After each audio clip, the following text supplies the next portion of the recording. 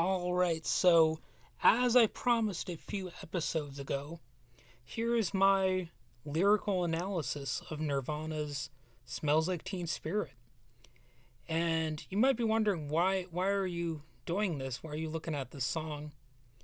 And it's because some people hear this song and they look at the lyrics and they think, well, those lyrics don't even make any sense. They're not even intelligent or whatever. It's like a very stream of conscious sounding song. And I've even known people who told me that it's kind of a dumb song and all that kind of stuff. And one of my buddies actually admitted, that he even agreed that Nirvana's a good band and that Kurt Cobain is even underrated as a guitarist or whatever. But he said, Kurt Cobain's lyrics are just like often stupid, or they don't really make sense, or they're, like I said, stream of conscious.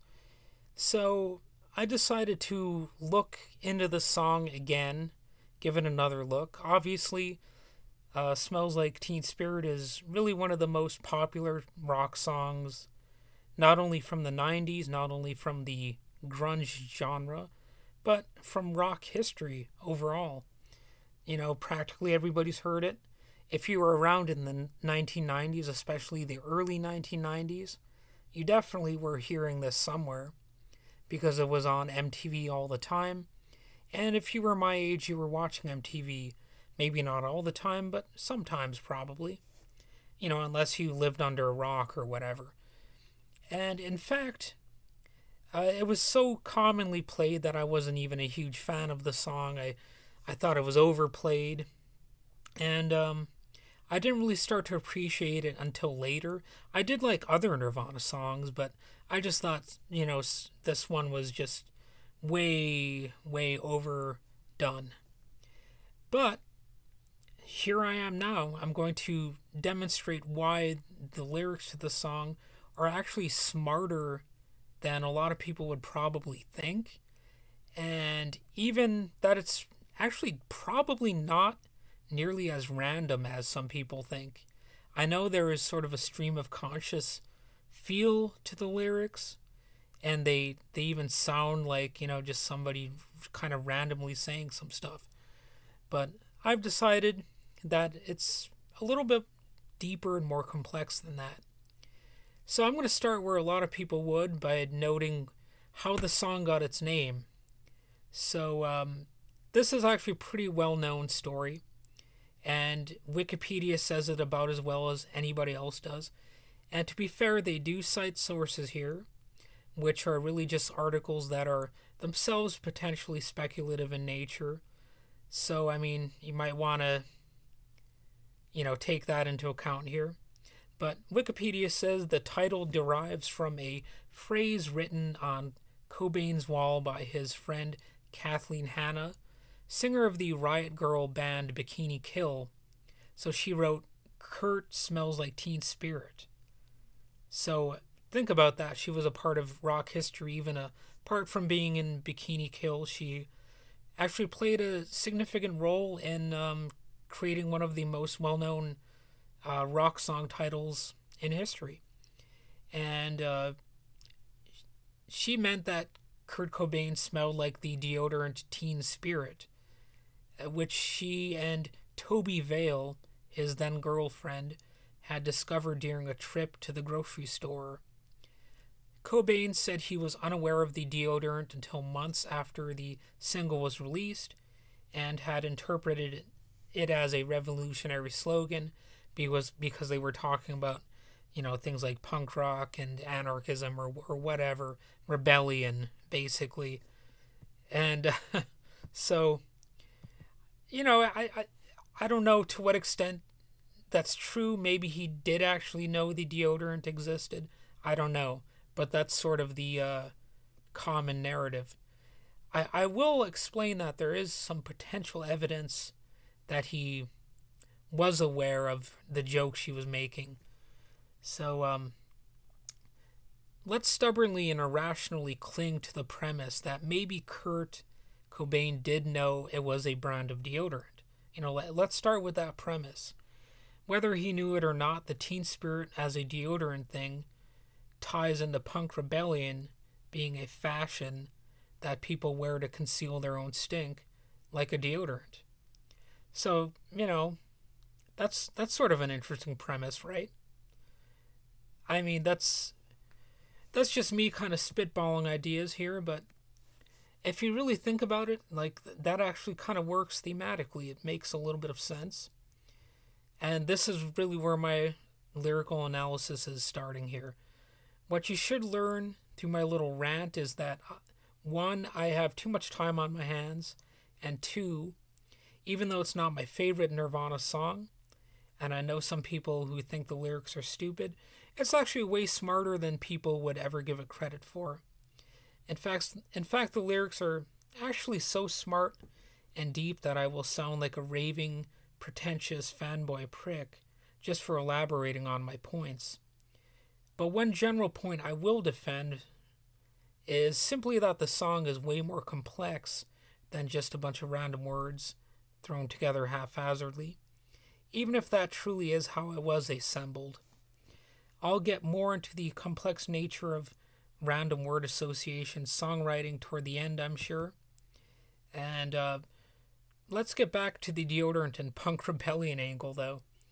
While Smells Like Teen Spirit might have, in some ways, regarded punk as rebellion and rebellion as potentially good, the song itself is by no means a cheerleader anthem for rebellion. It's more about existential angst than that. But it's also actually more humorous than some people seem to think too.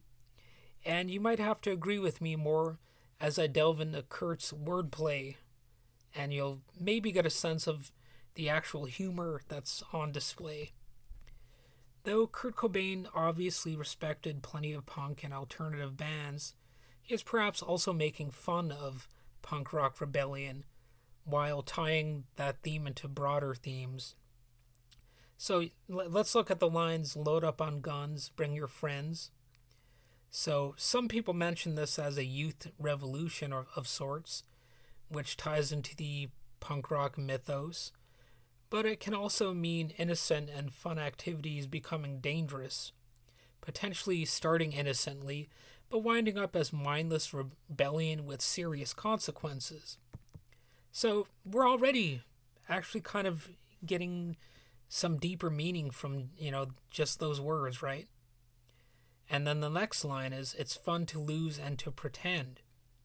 So to me, that means, games and sports are more fun when you can actually win, but do winners really win if they cause losers pain? That's the kind of thing that I think of when I hear those lines. And then, of course, the next line is, "She's overboard and self-assured." So it gets interesting here because overbore, Overbore, means to dominate or overcome, and it also means to press or bear down with weight or physical force. So one might suggest that means non-consensual sex, but it could also simply mean the pressure of becoming an adult, and of course losing one's innocence. And there's the other meaning, excessively bored, or gone overboard could be another meaning. And of course, overboard means, you're over the side of a ship or boat into the water. And go overboard means to do something in a way that is excessive or extreme, and to do too much of something. So think about that. There's all those different possible meanings in there, right? So isn't the song already a little bit more complex? Like a little deeper than just something that's entirely stream of conscious? And then even his next line, which is really simple. "Oh no, I know a dirty word." Well, this line is sarcastic, showing how the loss of innocence means more than just a kid learning swear words. But swear words are still considered by some to be more taboo than a way of life that literally destroys lives. Society is too stupid to understand that offensively arranged syllables are not nearly as offensive as misapplied or sinisterly applied or misunderstood meanings, which could have negative or even deadly consequences. This also ties back into how the whole punk rock thing was often deliberately politically incorrect, not just for shock value, but also simply to expose the brutality concealed by offensive words. While Kurt himself didn't tend to use deliberately offensive language, he no doubt recognized value in those who employed sarcastically offensive lyrics to deride society. That was part of punk rock culture at the time. And, punk was supposed to reflect growing up in a manner of speaking and, becoming mature and understanding that this society has some elements that are a sham or, worth rebelling against. No doubt he also saw some expressed outrage as being fake. By being outraged by certain words, we are adding a layer of emotional abstraction on top of them, thus complicating issues even further, which is why language and being offended by language are almost like a curse.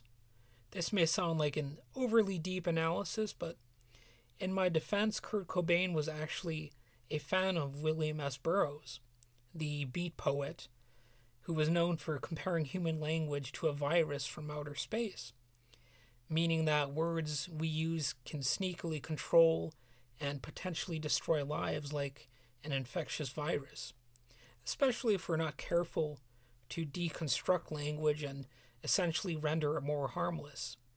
Smells Like Teen Spirit also deals with how emotions are like a curse, as reflected in the very next line. So this line is, of course, the famous "Hello, hello, hello, how low," which he repeats a bunch of times. Hello, hello, hello, how low. It's really a play on words, and it's actually something that sounds stupid, right? But it's actually it fits into the rest of the song in a surprising way. Oddly enough, it's almost stupidly simple, but it's one of the smartest lines. It takes the simple greeting of hello and suggests that it's often hollow or empty. Like you can hear how low in there, which sounds like the word hollow. And it also literally implies how low can we get, as in the expression how low, and it's a response to something that was unfair that happened.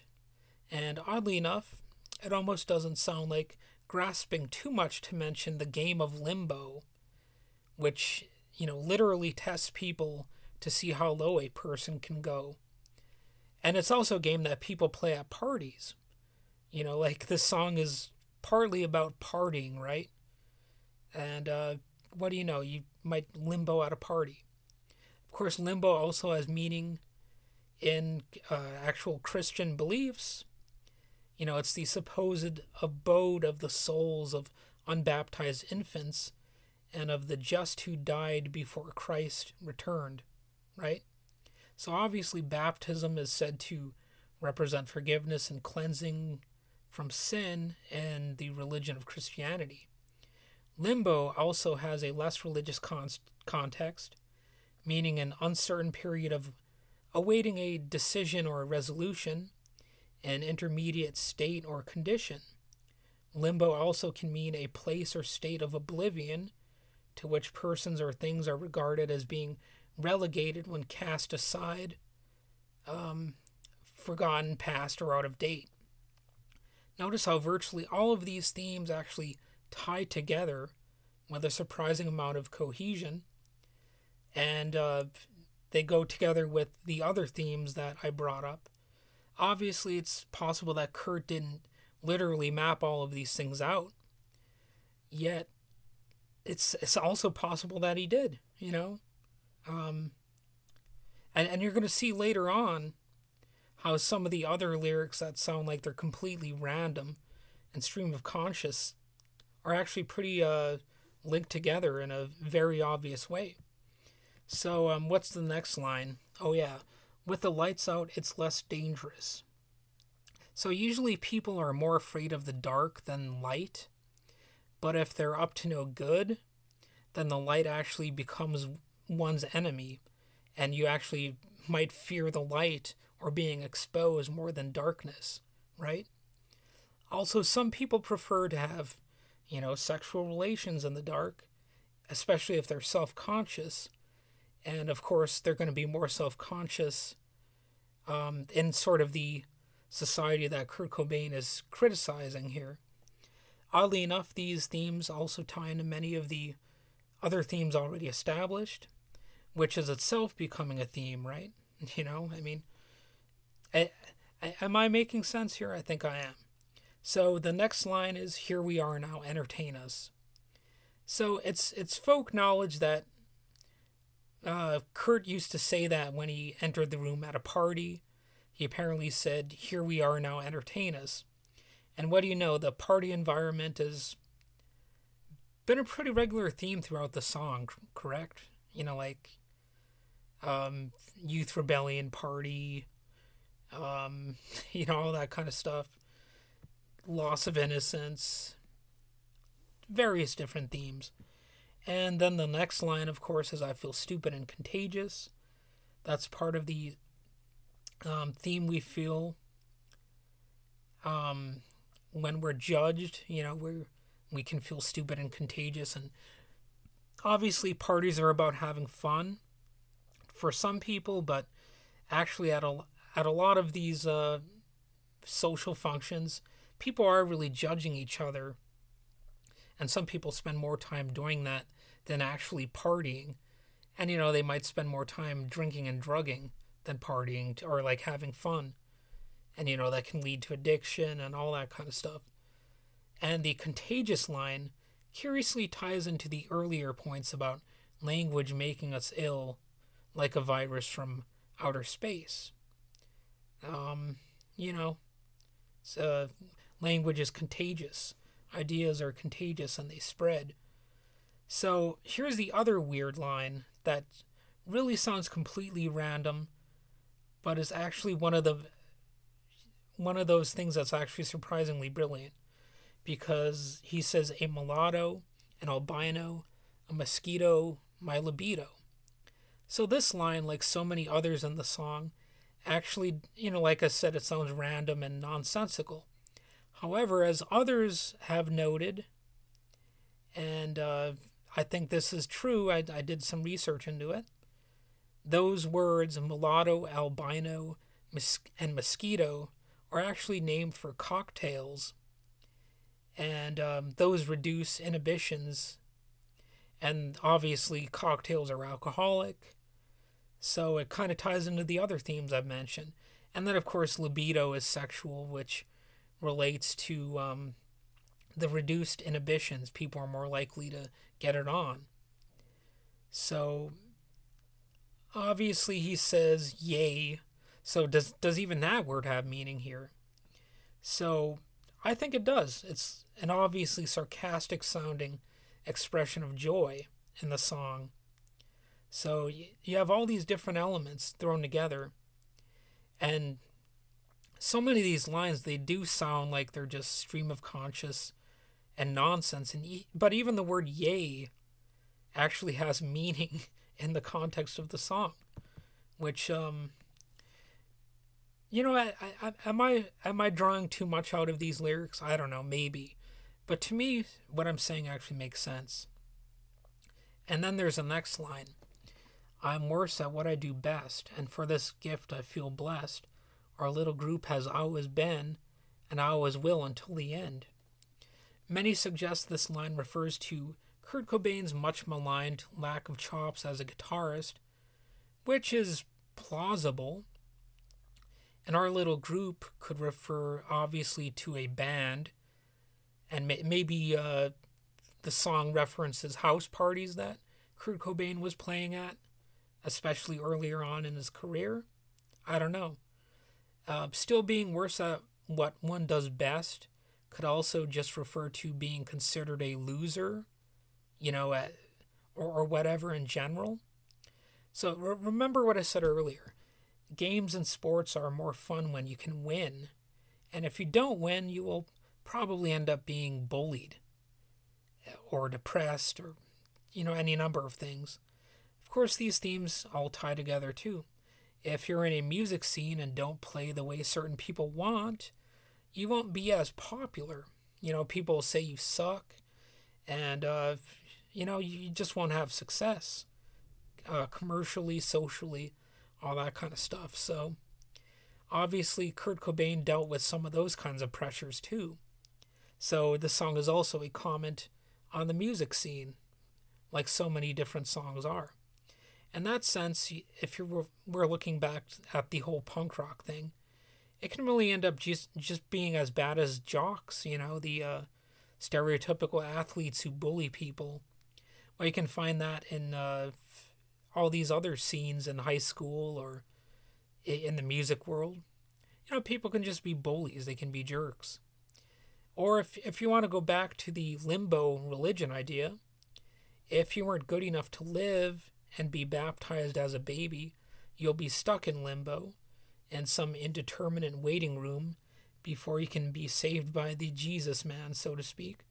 So if you tie this concept together with the punk rock scene, those judging you as being too flawed to make rock's pantheon are almost keeping you as a loser or in a permanent state of limbo, and you just keep on trying and failing, and it'll end up making you look more pathetic.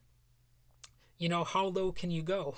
That's see how these themes all kind of tie together? They make sense to me.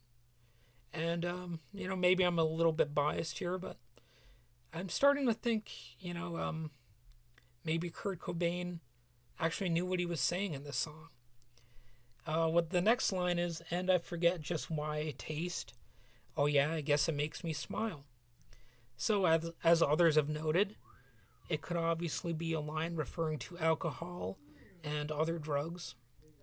But oddly enough, it could also be about Kurt sometimes forgetting why he's involved in music or why he bothers to taste it, so to speak. Yet again, it's a little freaky how compatible these ideas actually are. Like all of these lines actually go together, even though they do sound a little bit clunky, right? Clunky and random, but they work. And the next line is, I found it hard, was hard to find. Oh well, whatever, never mind. So this is one of the most obviously humorous lines in the song, possibly referring to songwriting struggles, but maybe also about giving up on the search for meaning, or the search for success, or maybe love.